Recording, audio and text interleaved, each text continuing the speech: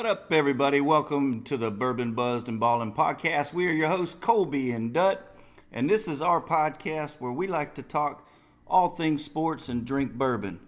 And dude, we got a lot to talk about tonight. A lot of things going on. We need to just dive right in. Let's do it. Let's dive. And as always, we like to start with our opening toast. So I'm gonna kick it off with a real hero. And this happened in your neck of the woods. Your old stomping grounds. So, it did. So Peyton Hillis used to be a running back. Kind of a running back / fullback.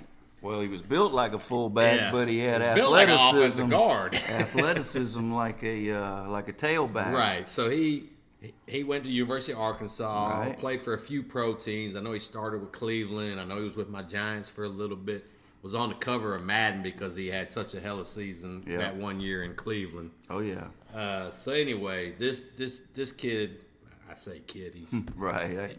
At my age, everybody's a kid. But anyway, you a geezer. So Peyton Hillis was with his family down in Pensacola. They were at the beach, and his kids get sucked under, and he goes in, saves their lives. Saved a couple of other adults. I don't know if it was part of his extended family or just other people that were at the beach that day. But anyway, he saved about 4 lives that day. But then he struggled. Right. And he had to be airlifted out of there. He had to, be resuscitated. He still is in critical condition. He's got kidney and lung issues right now. They say he's improving. But he's not in the clear yet. So, for somebody that will put the lives, obviously we're going to put our kids' lives ahead of us. Sure, but absolutely. Then also a couple other adults. I mean, that's a hero. He went right in there to save those other people. So Peyton Hillis is a hero. Yeah. I hope he comes through, but he's one of my opening toasts. That's a good toast. Any update on his? Well, as of the day, it said that he's still in critical condition, and that it's his lungs and his kidneys, and that he is showing progress though. That's good. So hopefully he's going to come through. Peyton come through this, and then I've got one other opening toast I like to make, and that's to the Pittsburgh Steelers head coach, Mike Tomlin. Yeah, Mike. He has been the coach of the Pittsburgh Steelers for 16 years and has never once had a losing season. And that's something. That's not a stat. I mean, that's not a stat. Most people, you don't hear that talked about. I didn't go back and do any kind of research to see how that stacks up against any other coach, but in my lifetime, I can't remember any coach doing that. No, I mean, I think the Steelers have always been a contender. Well, and this year, you would have thought. I think we said it. Preseason we said this is going to be his first losing season. He proved us wrong. Mm-hmm. He came back. I think he won his. I don't want to quote it because I didn't do that research. But he wound up 9-8, and almost, with a rookie quarterback, almost made his way to the playoffs. If the Dolphins lose to the Jets, they're in the playoffs. That's it. So he was one other team's loss away from beating the playoffs this year. So he is one hell of a coach. Yes, he did take over for Bill Cowher, and he was in a good situation when he took over. But still, 16 years without one single losing season. No, I mean, that's impressive. He's still proof that a non-offensive-minded coach. Excuse me, wasn't a quarterback. A non-offensive-minded coach can succeed and thrive in today's NFL. Right. And he started with Mitch Trubisky and a rookie, and a rookie that a lot of people didn't really believe in as being a legit NFL quarterback. Really? Yeah. No. I mean, I think there were some doubts on Pickett. But I mean, I kind of always thought out of the draft class, Pickett had a chance to be. Oh, I didn't say that was our opinion. No, I know, right. No, but given the situations he's in, I think that's a perfect team for Pickett. I mean, I think we said Najee Harris, he's perfect. I'd said it this weekend watching him run. he's the epitome of what I think of a Pittsburgh running back. Did you see what he did to Myles Garrett? Yeah. Oh yeah. And then D. Henry on his stiff arm. Oh, that was beautiful. Another victim to the list. All right, so Peyton and Tomlin are who I've got for my toast. Who do you have for your toast? Those are good toasts. I think the Bourbon Buzzed and Ballin podcast would be remiss if we didn't toast the University of Georgia Bulldogs. That's right. Kirby, Stetson. Yep. That was a ass whooping. That was embarrassing. That was the largest margin of victory, not only in a championship game, but in any bowl game. Yeah. TCU, man, I kind of laughable because you were doubted getting into this national championship, and then you flopped in the national championship. So there's obviously a lot of doubters out there, but we'll get into that in the college side. I do want to toast Kirby because obviously 9 years under Saban, and this is not about Alabama, but I'm giving Kirby the credit because I actually like Kirby and respect Kirby because he gave 9 loyal years to the University of Alabama. Yep. I'm not saying he learned his craft there because he obviously was I think he was part of 4 at Bama. Right. And then Bama won 2 without him, and then he just won his second on his own with Georgia. So, yeah. And Stetson Bennett. I mean, how can you not get behind Stetson Bennett? I mean, somebody's going to make a movie in the future. All right, well, before we go on, I want to ask you a question. All right. You mentioned Stetson Bennett. I was going to save this for the college segment, but we might as well talk about it now. What do you see as his pro potential? Well, let me erase that from my question for you then. Well, I'll answer it too. But I had it. Okay. So this funny. My girlfriend and I had this conversation last night. Okay. She's a very sharp in sports, so we have a lot of conversations. But in this particular one, we were talking about Stetson's draft potential, and prior to the game last night, I said he's definitely going to get some looks, but I see him being an undrafted free agent. But then after last night, I mean, he threw some dimes. He's pretty accurate. But his ball was tight. Yeah. Now he threw to a lot of open dudes. It was dogs against puppies last night. So he threw to a lot of open dudes. So I don't want to give him a whole lot of pats on the back. But last night I think if Brock Purdy is going to be Mr. Irrelevant, that's a good comp. Then I personally, as a GM, he would be on my list as a late round steal. Late round or a priority. Yeah. Non-drafted. Yeah. Here's the way I looked at it. I got his floor as Taylor Heineke. I think he could be just as good as Taylor Heineke. I got his ceiling as Kirk Cousins.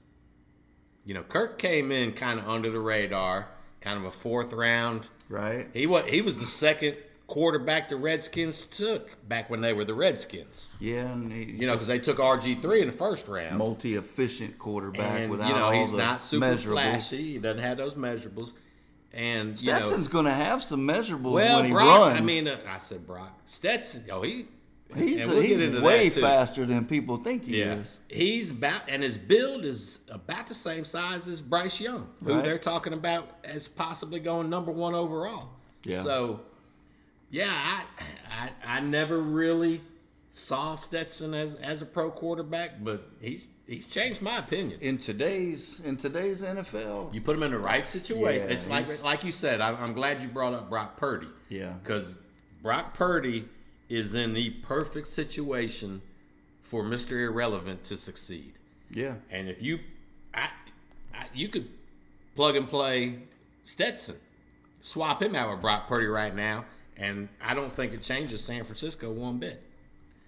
So I think that was an excellent comp. Well, thank you. That you I like Stetson's immeasurables. Yeah, I like the fact that he's a warrior. He's got that Baker Mayfield's moxie. Yeah, he said he wanted the Georgia faithful to remember him as just being tough. Oh yeah, and that's how I view him, as tough. Another thing that was circling the internet this afternoon. So Georgia had their post-championship press conference this morning when Stetson called in. Yeah, I'm not going to make it. So Brock Bowers had to take his place. So rumor has it, Stetson was out partying all night long, smoking cigars. Because Stetson's he's a cigar smoker, bourbon fan. We need to get him hooked on some bourbon buzzed and Ballin. That would be nice. He would fit right in. Be a hell of a guest. Because even Kirby was like, I got to make sure Stetson doesn't get into that pappy. So I'm sure he's going to have an unlimited supply of pappy so, for the rest of his life. So that's the rumor. Oh, one more thing I wanted to bring up about that national championship. We better raise. We want to raise and toast. This is still part of my opening toast here. Did you listen to the national anthem? Yeah. Pentatonics. Yeah. They are talented. See, I wasn't as blown away by it. That was one of the best national anthems I have ever seen. I guess I'm a purist. I'm a purist on the national anthem. I don't like a lot of runoffs, whatever they call those, and I don't know. I'm a purist on that. I can recognize the talent, obviously. Yeah, I mean that was all a cappella. All that. Well, there was no instruments. That's what they're known for. Obviously I'm a Pentatonics fan, especially during Christmas season when they're doing all that Christmas music too. So. See, and that's another thing. I'm just like, I'm a purist when it comes. Give me Burl Ives all day long. Give me some Burl Ives. Give me some Nat King Cole, and my mom's gonna love this. Give me some Johnny Mathis when it comes to Christmas. But at any rate, I recognize. I was blown away by how talented that group is. So, well, Georgia Bulldogs, congratulations. We're gonna discuss. We're coming for y'all next year. Yeah, we coming.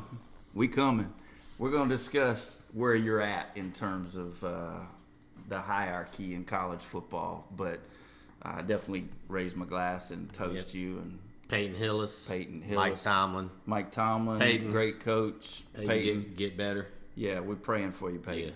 Cheers.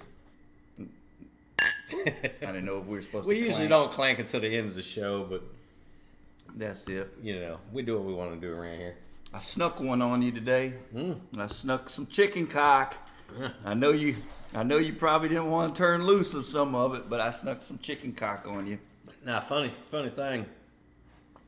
So I went to the old Forster rack and grabbed I knew we were doing a lower proof Michter tonight when we get over there to rate that shit. So I didn't want to, first I grabbed Paragon and it's barrel strength. And I was like, nah, I don't want anything barrel strength. So I walked over to the old Forsters and I grabbed the original batch. And it's because it was only 90 proof. And I was like, let me do that. And I poured it. And took a sip, and I was like, because I thought we had rated all the old Foresters a 3 or a 4. And no, I think the 1920. This was the 18. It's either 1870 or 1897. It's the original. I need to learn all the models, the makes and models. I think it's the 1870, and. It was a mixer for you? Yeah, well, so I went back in my notes because I've got a running list of all the ones we've rated, and damn sure it was a 2.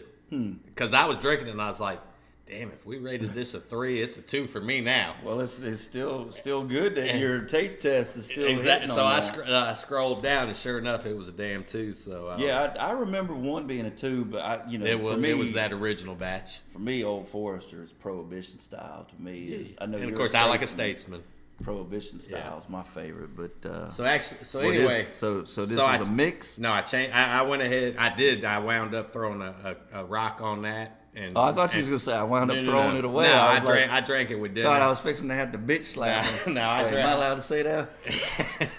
Probably not. I was gonna have to slap you across the face. I threw it away. So anyway, I drank that with dinner. Threw a rock in there to kind of change the flavor a little bit, and.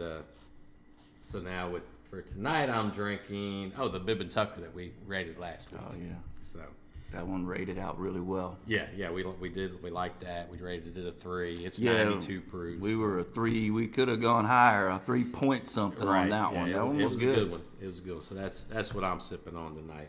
Sweet. All right. Let's dive. Let's go into the scumbag. I'll let you start. Yeah. I gave Georgia the opening toast. Yeah, you opened with Georgia? Yep, and I'm going to scumbag to Georgia. You're going to scumbag them also. How you going to scumbag and toast Georgia? Well, okay. Must be a little twist in there. There's a twist. This is how. Because Georgia's rise, to get to that level, to get to that Bama level, you gotta recruit some dogs. You got to have some dogs to get there. I see where this is going now. And when you recruit some dogs, you recruit that edge, you recruit that fire, and I know the whole world that watches our podcast knows what I'm going to talk about now, Mr. Quay Walker. Mm. After the week we had, given Damar's issue and the great service the medical treatment Damar got on the field by the medical staff, who was recognized before the game. Yeah, exactly. Quay Walker gets dude just puts his hand on him to like move him to the side so he could get to the injured player, and Quay Walker just shoves the dude, and so that's bad enough. I mean, I'm not even gonna give him any kind of leniency on that, because you just don't turn and just shove a dude. Nah. And then Devontae Wyatt rolls in off of that, and I don't know if many people noticed. I knew immediately who he was, and I noticed it immediately when he did it. Because when I saw that last name, I was like, "Damn it, that's a Georgia lineman." Both of them first round draft picks for the Packers. So he rolls in and gets in the dude's face. Well, no. First he shoulders him in the back, and then when that guy turns around, he kind of stares at him like, "What you gonna do?" And then all the video clips kind of cut out at that point. Well, and like, see a long and Wyatt didn't catch the hell that he should have. I mean, he should have been ejected also, in my opinion. Yeah. I mean, you're interfering, and like you said, coming off of what just happened with the Buffalo player in Cincinnati, you're going to interfere with a trainer's ability to get. And you know who the player on the ground they were trying to get to? A Georgia player. Swift. Yeah. And you know who hit him? A Bama player. Jaron Reed took a little shot at him. Now, I know some Georgia fans have been talking about that elbow or forearm by Jaron Reed, but it's interesting. I mean, that's my scumbag, Georgia. Well, you know, there was another kind of disgusting act with the Pittsburgh Steelers and Highsmith. He did a sack and laid on the ground. One of his teammates come over and started doing CPR on him. And they've been doing it in the past. Oh, okay. So it was kind of, they didn't really think about what they were doing, and he had a big apology afterwards. Looked insensitive as hell. Yeah, it was not a good look, but it definitely wasn't planned or thought out, obviously. So I didn't list them, but I definitely.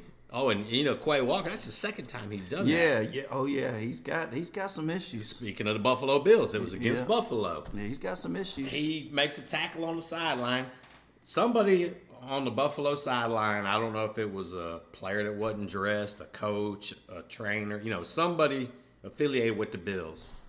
He helps Quay up off the ground. Yeah. And Quay turns around and shoves him. He likes to show people. He likes to show. Come on, Quay. So, yeah. No, I agree. I definitely agree. I watched that. I was watching that game, obviously, the Sunday night game. You know, it wasn't. I was hoping that it was going to be a winner-takes-all game. Right. It didn't turn out to be that way, but it was still a very important game for the playoffs, and we'll get into that in a second before we, after we close up the scumbag. But one more scumbag I wanted to mention was Mr. Dana White and the UFC, because on New Year's Eve, he's out partying with his wife. There's a lot of drinking involved, which is no excuse, and he lays hands on her, slaps her, which you never lay hands on a woman. And the UFC still has not come out and said anything about it. No suspension, no firing. hats off to the University of Texas because they fired Beard. Right. For basically doing the same thing. And How does UFC fire the owner? Well, he's not an owner. Oh, I thought he owned it. Yeah, and maybe I don't follow. I mean, I'm UFC, sure he's got some ownership in it, but I mean, something needs to be done from a PR standpoint, if nothing else. But yeah, I mean, Dana White, you don't put hands on a woman. So yeah, we got some good scumbags this week. Like we said in the past, I mean, I knew immediately Quay Walker was going to be mine and Devontae Wyatt, but they're not hard to find. They usually find us. Right, absolutely. All right, well, we started talking about the NFL playoffs, and I mentioned that the Lions-Packers game on Sunday night had big implications on the playoffs. So earlier in the day, Seattle beat the Rams. Right. So Seattle's sitting there. The Lions win, Seattle's in. The Packers win, the Packers are in. And it was a great game. Hats off to Dan Campbell. I don't know if you saw at the end of the game. I did. Where it was 2nd and 1. The Packers jump off sides. He declines the penalty. It would have been an automatic first down. He declines the penalty so he can run. It's still going to be 2nd and 1 or 3rd and 1, whatever it was. So rather than take the penalty and go to first down, he leaves it where he can run another play and eat up more clock and make Green Bay use up their timeouts. Yeah. So I just thought that was impressive. I'd never seen that before in a game, and that was impressive clock management by Dan Campbell. Another play in that game. It's at the end of the first half, and the Lions are lining up for a field goal. Rasul Douglas looks over. He says his coach is about to call the timeout to do the ice the kicker thing.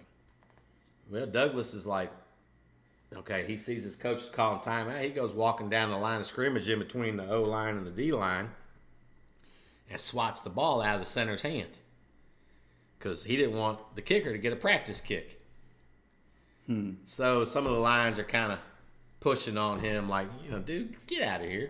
So he turns, shoves one of the Lions linemen in the face.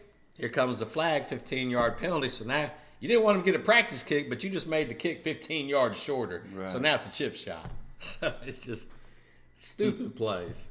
Makes you wonder about that game. Yeah.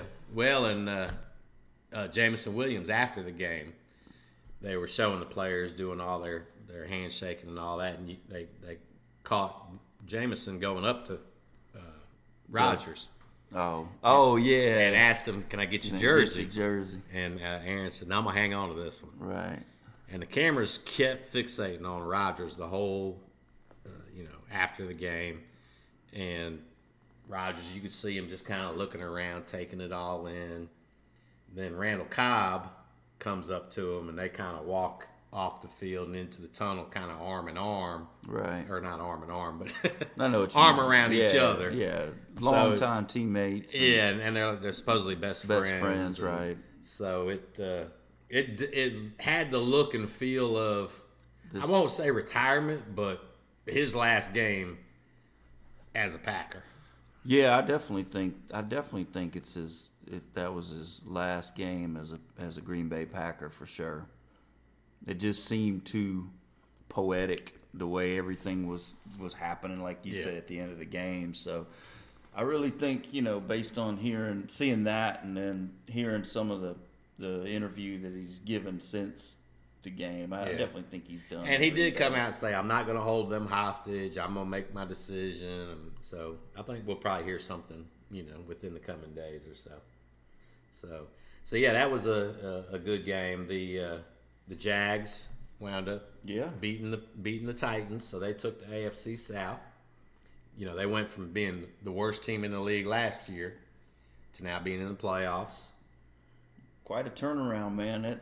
I tell you, the Lions with, and I didn't really realize this. The Lions have had 3 winning seasons in the last decade. Yeah. I was thinking this might be their first winning season in decades. Right. But still, Dan Campbell obviously has impressed as a head coach. Oh, yeah. And then, of course, in my opinion, the head coach of the year to me is Doug Peterson.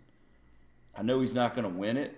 I don't think he'll win it. I think Sirianni is going to get some votes. I think Dable at the Giants is going to get some votes. Yeah, to me, Peterson turning the Jags around fast, and just the development of Trevor Lawrence, who I can't be happier for. I mean, it was easy to kind of hate on Trevor Lawrence as an Alabama fan, right. Through those years. But at the same time, I mean, the talent's undeniable. Yeah, no doubt the talent and his physical, his physical measurements, measurables. But at the same time, the pressure that he's had on him, and I'm just happy. I mean, Doug Peterson has got to be considered coach of the year in my book.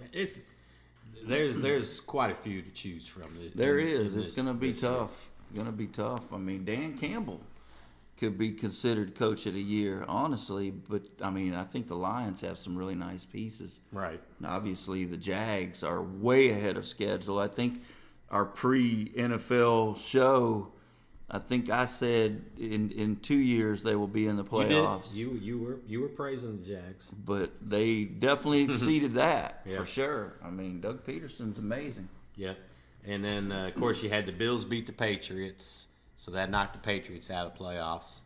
I mentioned earlier that left it between the Steelers and the Dolphins, and the Dolphins were able to barely. It was an ugly game. It was a field goal fest. The final score wound up being 11-6 because of a missed extra point. No, because at the end of the game, the Jets tried to do that, throwing it around, and it wound up being a safety. Yeah. So, that was that put the Dolphins into the playoffs. So, supposed to find out Wednesday if Tua can advance in the protocol, but. Because basically, I give them no chance against the Bills in the playoffs. No, unless they have Tua. Yeah, Tua is their only hope. Obviously, Tua was able to keep the game relatively competitive in that last couple weeks ago. So there's some pretty big point spreads this week coming up in the playoffs. I mean, Seattle, San Fran, that's currently at 9.5. Mm-hmm. Of course, Miami, Buffalo's at 9.5. Baltimore against Cincinnati's at 7. That's hinging a lot on whether or not Lamar's going to play. Yeah. Same with the Buffalo Miami. The line actually opened, I think, at 10.5, and I think I saw late today that it's fallen all the way to 9. Oh, okay. And I would imagine if they do say 2 is playing, it'll fall a little bit more. But you got a few close ones in Dallas, Tampa. I think the Giants, Minnesota is about a field goal. All the experts are picking that as their upset special. The Giants. I guess you got to consider it an upset, considering Minnesota's record. Right. But, the way Minnesota's playing is not necessarily, as a Vikings fan, we're not warm and fuzzy over that game. Right. Or any game in the playoffs. Well, probably whoever wins that game is going to lose the next week anyway. Yeah, so it probably doesn't matter. How about Nyheim Hines? That was scripted. It couldn't have been scripted any better. I mean, that's crazy. That was amazing. I mean, I actually watched it again today. It's just, it's pretty awesome watching the reaction of the Bills players on the sideline. In the post game, Josh Allen said somebody told him that it was like the first time in 3 years and 3 months. Yeah. And it happened at 1:03 p.m. The number 3 was all over the place. It was definitely. And speaking of Damar, his fundraiser now is over $8 million. And he got to go back to Buffalo. So he was released from Cincinnati still hospital. In the hospital. Yeah, he's still in the hospital in Buffalo, but he's at least back home. So and I was reading something that said, don't be surprised if he tries to go to the game this weekend. I know he did a Zoom conference with his team. Yeah. No, it should be. I can't help but be wanting to pull for the Jags, man. I'm pulling for the Jags. That's just impressive. Yeah. I wouldn't mind seeing the GOAT take Dallas out. Well, yeah, but I mean, I think that game's going to be close. Yeah, I mean, but I don't see. There again, the winner of that game is probably going to lose the next week also. Yeah, no doubt. So the coaching carousel has started. You got Rule with the Panthers, Reich with the Colts, Hackett with the Broncos, Lovie Smith with the Texans, Kingsbury with the Cardinals. All of them have been fired. So I got a question for you. Which job is the best? If you're a head coach candidate, who you want? Which job you want? You want the Panthers, the Colts, the Broncos, the Texans, or the Cards? I definitely don't. Man, that's a difficult. I think I want the Panthers, man. I mean, I'm trying not to be a homer. I mean, well, we've talked about it for weeks. They're not that far away. They're not far. I mean, and I mean, I can see, they pick, I think, 9th in the upcoming draft. They're just so close. They're so close. I like the Panthers. I would lean to the Colts. Well, 'cause they've got some talent. Yeah, and they've got the number 4 pick, and they may, if they really fall in love with either Bryce or CJ, I can see them moving up. Because it won't be that hard to trade from 4 to 1. No, and I don't know, because you could basically give up another next pick, your next year's first rounder, and move up, and the Bears just slide back to 4, and and they can still get Carter or Will Anderson. Yeah, exactly. I mean, I think I'm. That's what it was down to me. Yeah, I don't want the Texans. Don't want the Texans. I don't want the Even though Cards. They have some building blocks. Yeah. I don't want Arizona either. I don't want because I don't supposedly want if you look at the 5 teams, he's probably the best quarterback that you'd be inheriting. Yeah, but I don't think I would want. But to I think him. I don't think his ceiling is way up there. I don't want to inherit that. So I don't want them, and I don't really think I want the Broncos and Russell Wilson. Right. I mean, if I could have the Broncos before they made the trade for Russell Wilson. If you're going on specifically on name, then obviously the Broncos and the Colts would be the high. But for me, based on depth of roster, I like the Panthers. I like their defense. I like their building blocks. And I like the Panthers and the Colts. And I like their draft too, because they have 2 picks in the second and one I think it's the 9th overall pick. And they could potentially package a couple of them seconds maybe and move up higher if they truly wanted to go for a quarterback. But you know what? I might be willing to sit back and wait on a Hendon Hooker. Or Levis. I don't know if you're going to be able to wait on Levis. I mean, a lot's going to depend on his combine and pro day. I don't think you're going to be able to sit back and wait on him. You're looking at 4 or 5, potential first-round quarterbacks. So yeah, I think Levis and Richardson are 2 Richardson is not going to win for you. I think Bryce and CJ could start from day one.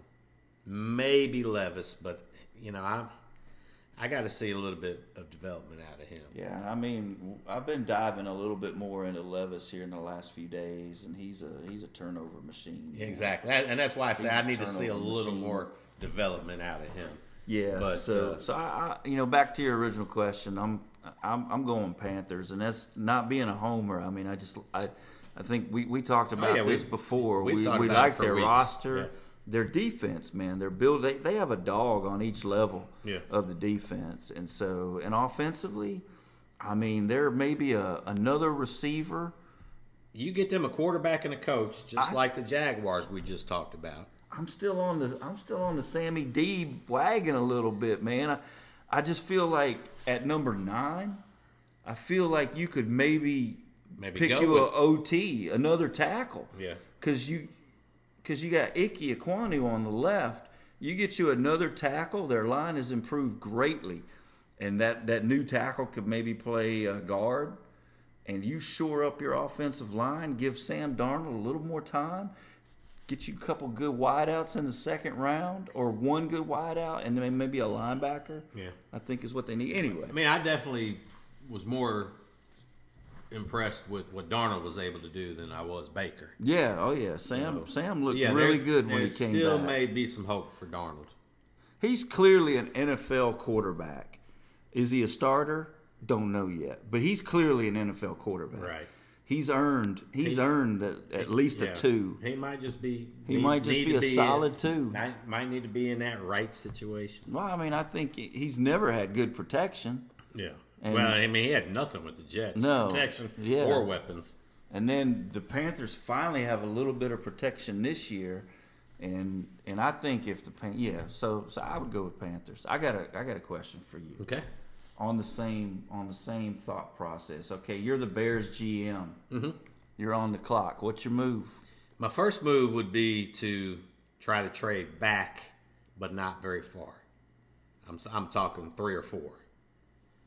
You know, because I think find your quarterback need for another. Yeah, I think you got the Colts at 4. Who's at 3? I can't remember who's at 3 I don't right know. now. I can't remember the draft. Let me go to that. But the Colts need a quarterback. So do they want to get in front of the Texans at 2, who need a quarterback? So if I can just move back to 4 and stockpile some more picks, so you're already saying that the Cardinals. Yeah, the Texans at 2. The Cardinals don't necessarily need a quarterback. So you're looking at the Texans at 2, and you're looking at I think the Colts at 4. I think the Texans clearly are going to. The Texans are going quarterback. Either they're going Stroud or Bryce. Bryce. Whoever doesn't go 1, they're going the other one Yeah. at 2. The Cardinals would go Anderson or Carter. I wasn't super impressed with Carter. He looked pretty strong last night as I was watching him, but he's going to be another one of those that comes out of nowhere like Walker did last year. Right. But that's an interior lineman. If you can get a generational edge rusher, you don't pass on those. That's the second most. Quarterback's the number 1 position in the NFL. Pass rusher is the number 2.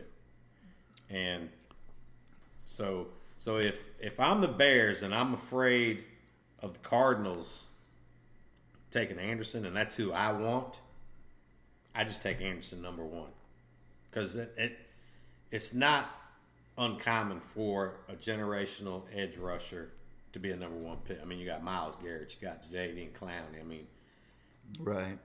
It's okay to draft a pass rusher number 1. I think so too. So those are my 2 things. If I'm okay with a consolation between Will Anderson and Jalen Carter, then I make the trade with the Colts.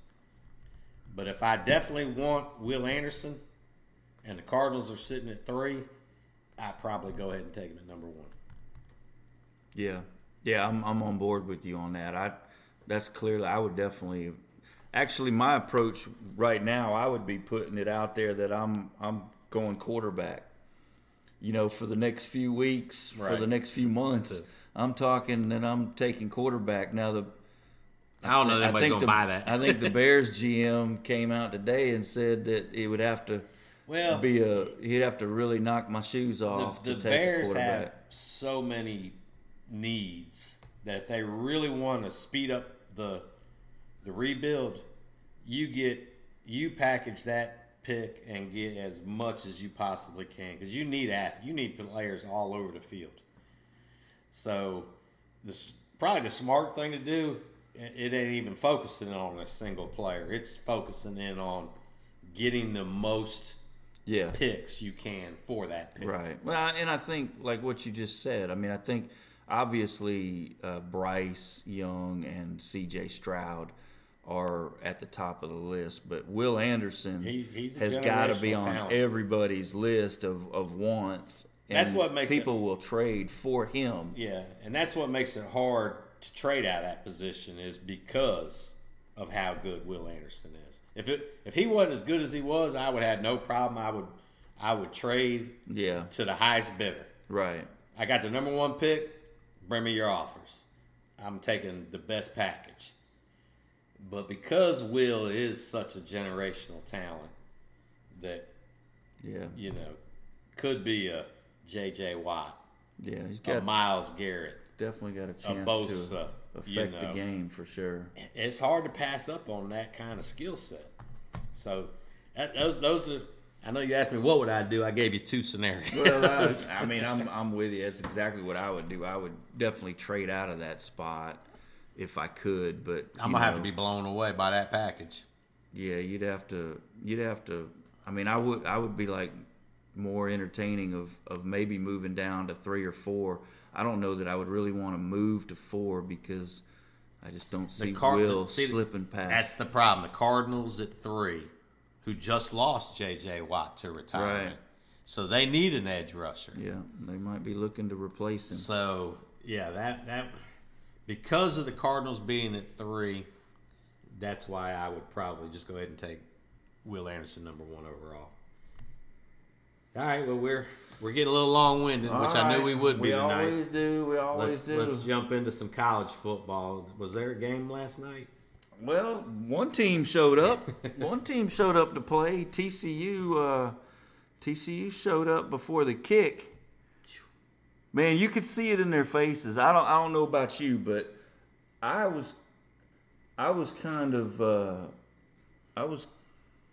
pretty set that this game was over after TCU's first offensive series. Well, you know, when they made it 10-7, I thought, okay, hang in there, kids. Maybe you can give us a good game.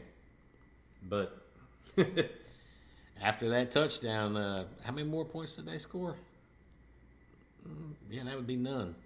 No, it was nothing. It was 10-7, yep. and then Georgia promptly went down and scored and made it 17-7, and then after that, it was counting after 10-7. It was 55 points. I did see score barrage. I did see a Georgia punter one time. Oh man, that game was ugly, man. TCU. So these are my takes. TCU wasn't prepared. And, I mean, they weren't prepared mentally, I think. I think they were beat when they saw the Georgia players on the field. I don't think they weren't beaten by no mystique. You know, Georgia, I don't think had that mystique until now. I think clearly Georgia's got that mystique now. Yeah, I still don't think they've got that mystique. I just think, from what I saw, TCU could not match up with the size, strength, and speed of Georgia. But, man, Michigan has size, speed, and strength on their defensive line.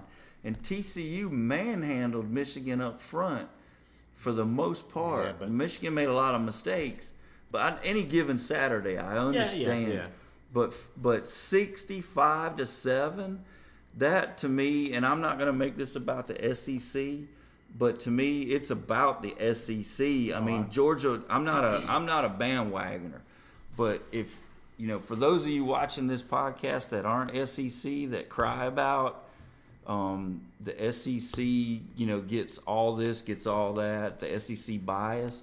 You saw it last night. It's not a bias, it's facts. Why the SEC bias is there with everybody. It's facts.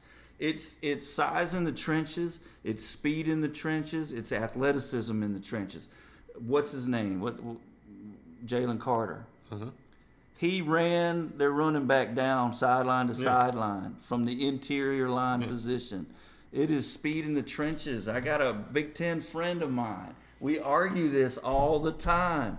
The difference between the Big Ten and the SEC, everybody can recruit speed, but can you recruit big speed? Big speed and waves of speed. Yeah. Like Georgia, for example, people always say, well, they ran up the score. They ran up the score. You know, this is other games. They didn't. They're subbing from the get-go. Alabama we've always subbed from the get-go. We don't sub whole teams. We sub position by position. Mm-hmm. You're constantly moving studs in and out. I am going to make it about the SEC. Because I'm tired of hearing, SEC bias, SEC bias. It's not a bias, it's facts.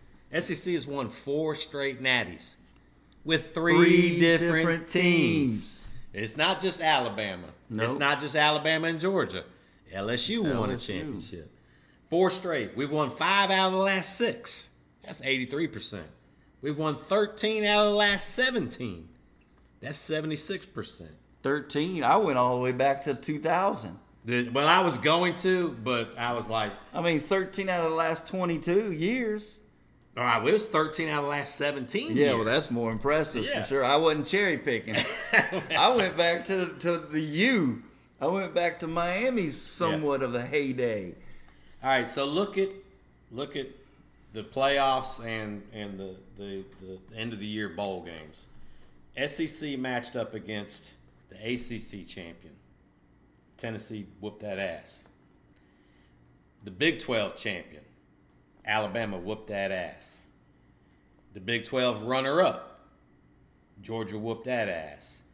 And the Big 10 runner-up, which was the only decent game of all of them, Georgia and Ohio State, which Georgia is kind of lucky they came out of that game. They are lucky, but the Buckeyes got lucky and got lucky early on. Georgia manhandled them down the stretch. So the SEC's best was 4-0 against the Big 12's best and the Big 10's best. Right. And that's all we ever are talking about when we talk conferences. Yeah. Nobody gives a shit about the middle to the bottom half of every conference. It's the nobody out there can compete with the best of the SEC, not on a year-to-year basis. There can be an outlier. Yeah, Clemson's won a couple. Ohio State won one. So, but as a whole, the SEC is by far the best football conference. Those 4 games I just mentioned, the combined score, ugly, 204-48. Ugly. And you're talking a Tennessee team that didn't have their Heisman hopeful didn't quarterback. Even have their quarterback. Exactly. So, don't come at me with any kind of SEC bias.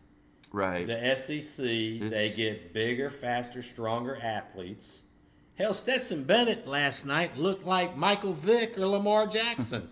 I think he was faster than everybody on TCU's defense. He was explosive last night. TCU was just, they were shell-shocked from the get-go. I think they were wide-eyed before the kick. Well, and it all started with they brought out a sloppy-looking LaDainian Tomlinson at the coin flip. Right. You know, Georgia brings out Stafford, and he's looking sharp, but he's still playing. I actually didn't mind the look. I mean, he looked like a Texan. He had the cowboy hat on. He didn't look like he had the long hair. He didn't look like he'd ever played football before. That to me, they were shell-shocked, man. They did not look like they belonged there. They embarrassed the Big 12. Well, here's a good way to look at the difference. Both the teams early in the game were running those wide receiver screens that I hate, that Bill O'Brien loves. But they were running those wide receiver screens. Every time TCU would run it, you would see the Georgia guys fly in there and tackle them after no gain, 1 yard gain, nothing. Georgia would run those same plays, and they would get 10, 11, 12 yards. That's the difference. Gashing them. That's the difference right there. I mean, it's, there's a reason why in boxing, wrestling, MMA, those types of sports, they have weight classes. Because you don't want a 150-pound guy going up against a 300-pound guy. Like when we were coaching youth football. Exactly. You had to kind of decide who you were going to put one-on-one against each other. That was... You said it at the beginning of the podcast. It was dogs against puppies. It was. There's a reason these international soccer leagues have different tiers. Mm-hmm. Because some teams are just built different. Some teams get the 5 and 4 star talent. The other ones are built on 3, 2, 1 star and talent. Do a hell of a job. And there's nothing wrong with that. Nothing wrong with it. And do a good job developing when them. you compete against like teams. Right. TCU competing against like teams, they dominate. They're the best. But when you step up on a weight class or a level, it's like baseball. You got single A, double A, triple A, or you major can, leagues. Or you can use the wording of the TCU coach, tiers. Yeah. They weren't on the same tier as UGA, and it was obvious Right. from the get-go that they weren't on the same tier. There is not one. Now, I always look at a big game like that. Okay, how many times would Ohio beat Georgia out of 10 times? 1 or 2. I don't think they would have beat them any. I think they. Unless they just caught Georgia lucky like they did the first Yeah, 45 minutes of the game. The way that football's shaped, it can take funny bounces. 1 or 2. You know, TCU, you can have an injury. 0 out of 10 games would they compete with Georgia. Yeah, I mean, 0 out of 10. Like I said, this postseason showed us why the SEC's best. Yeah, now, I mean, you can say Wake Forest beat Missouri. You know, It's an average team in the SEC. Yeah, I mean, when you take the cream of the crop from all the divisions, the best in the other divisions cannot compete with the best in the SEC. It's different.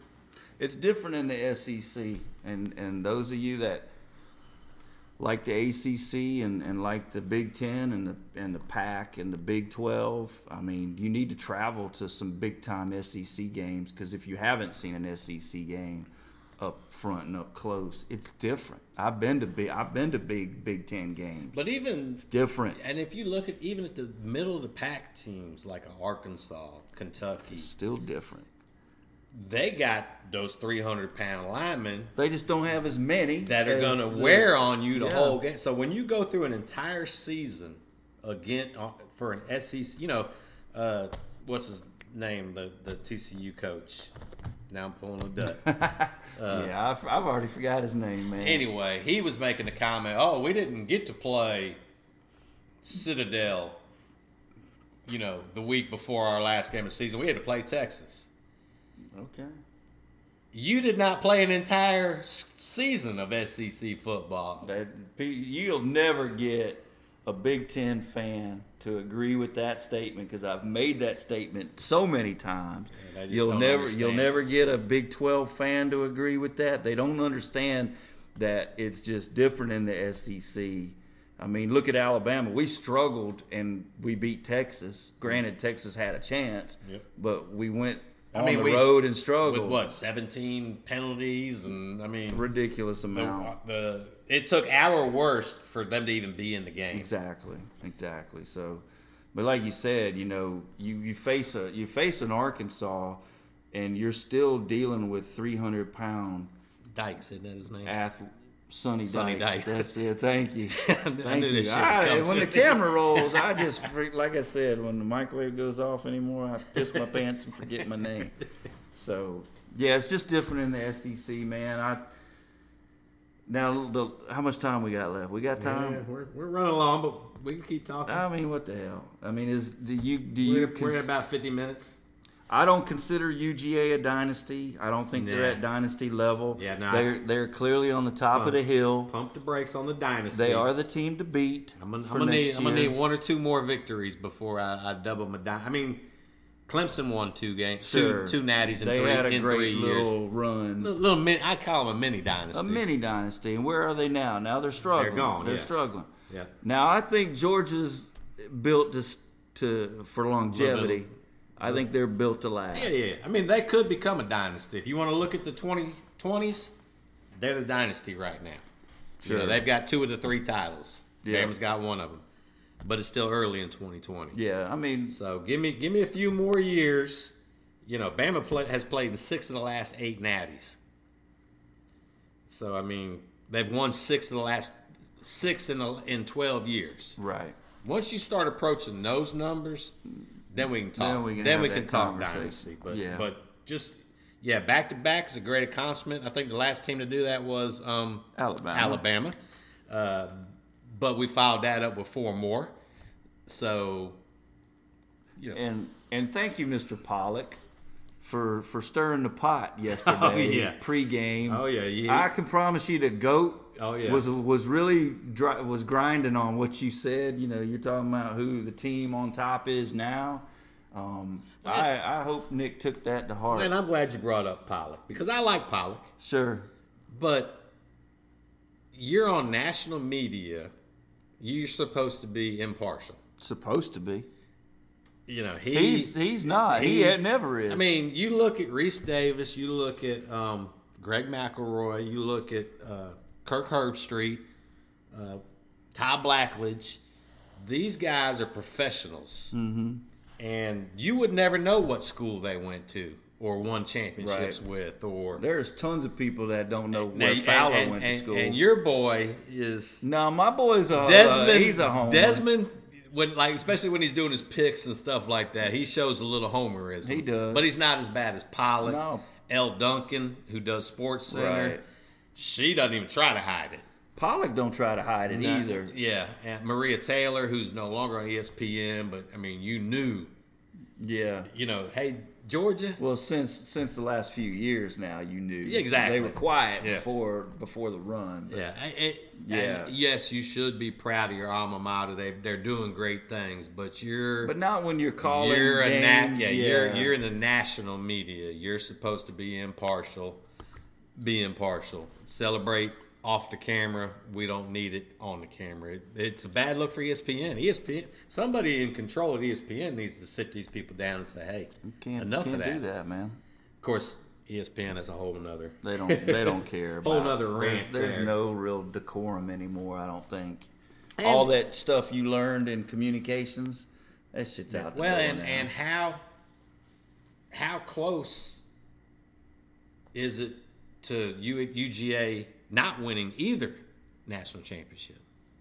You know, Mackenzie Milton, the UCF quarterback, he tweeted out, if Jamison Williams and Marvin Harrison don't get hurt, Georgia doesn't win either national championship. Now that's an opinion. It's hard. You can't prove it. You know, fact is they did win the games. They got 2 national championships.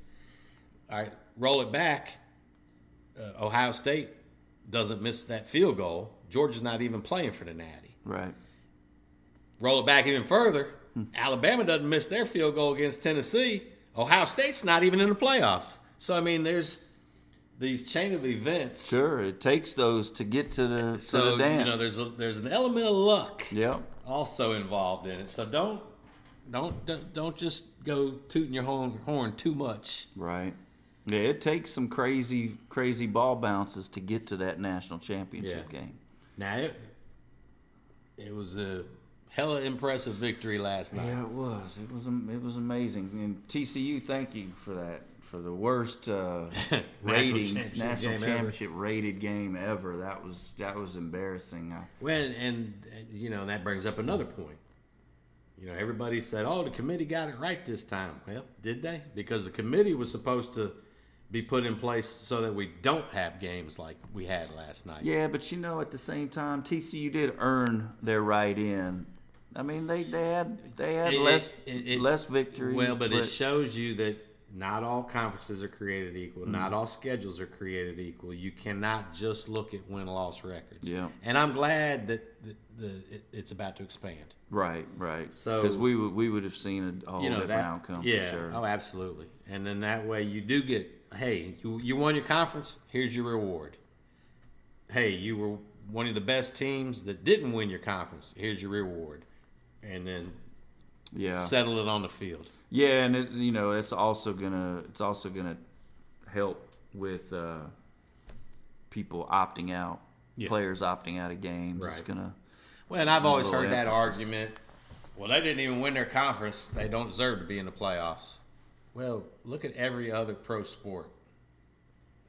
I mean, you got wild card team. The Giants were the 3rd best team in a 4-team division, and they're in the playoffs. Right. So.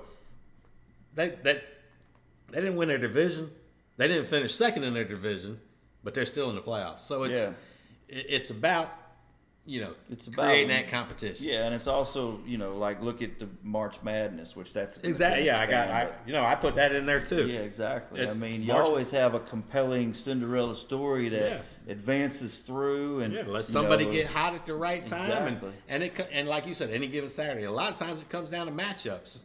Did we get lucky with being able to play a team that we have a good matchup against? Right. Because, I mean, you got teams that match up great with some teams, and you got I mean, look at TCU versus Michigan and then TCU versus Georgia. Obviously, they matched up better with Michigan than they did Georgia. So right, and it doesn't mean because TCU beat Michigan that Michigan would lose by 80 points to Georgia. Exactly. Its game plans are different, Exactly. and coaches get on the wrong game plan to start for a week. There's so many variables in there, and that's why I've always argued you can't compare wins and losses to like teams. Right, It's just pointless. Yeah, but a lot of people love to argue those points. And all right, well, I think we probably need to wrap this up. We're about an hour in. All right, well. And It was an hour of good shit, though. I knew we were gonna have a lot to talk about tonight, and it doesn't even feel like it's been an hour. No, it doesn't. I mean, I still got more notes on. Oh yeah, I mean, I could talk about a bunch more stuff, but I think we'll just have to save some of this stuff for next week's episode. Let's do it. So, we got a sour mash Michter waiting for us over there at the bar. So let's go over to the bar and taste it, and then we'll rate that shit. See y'all at the bar.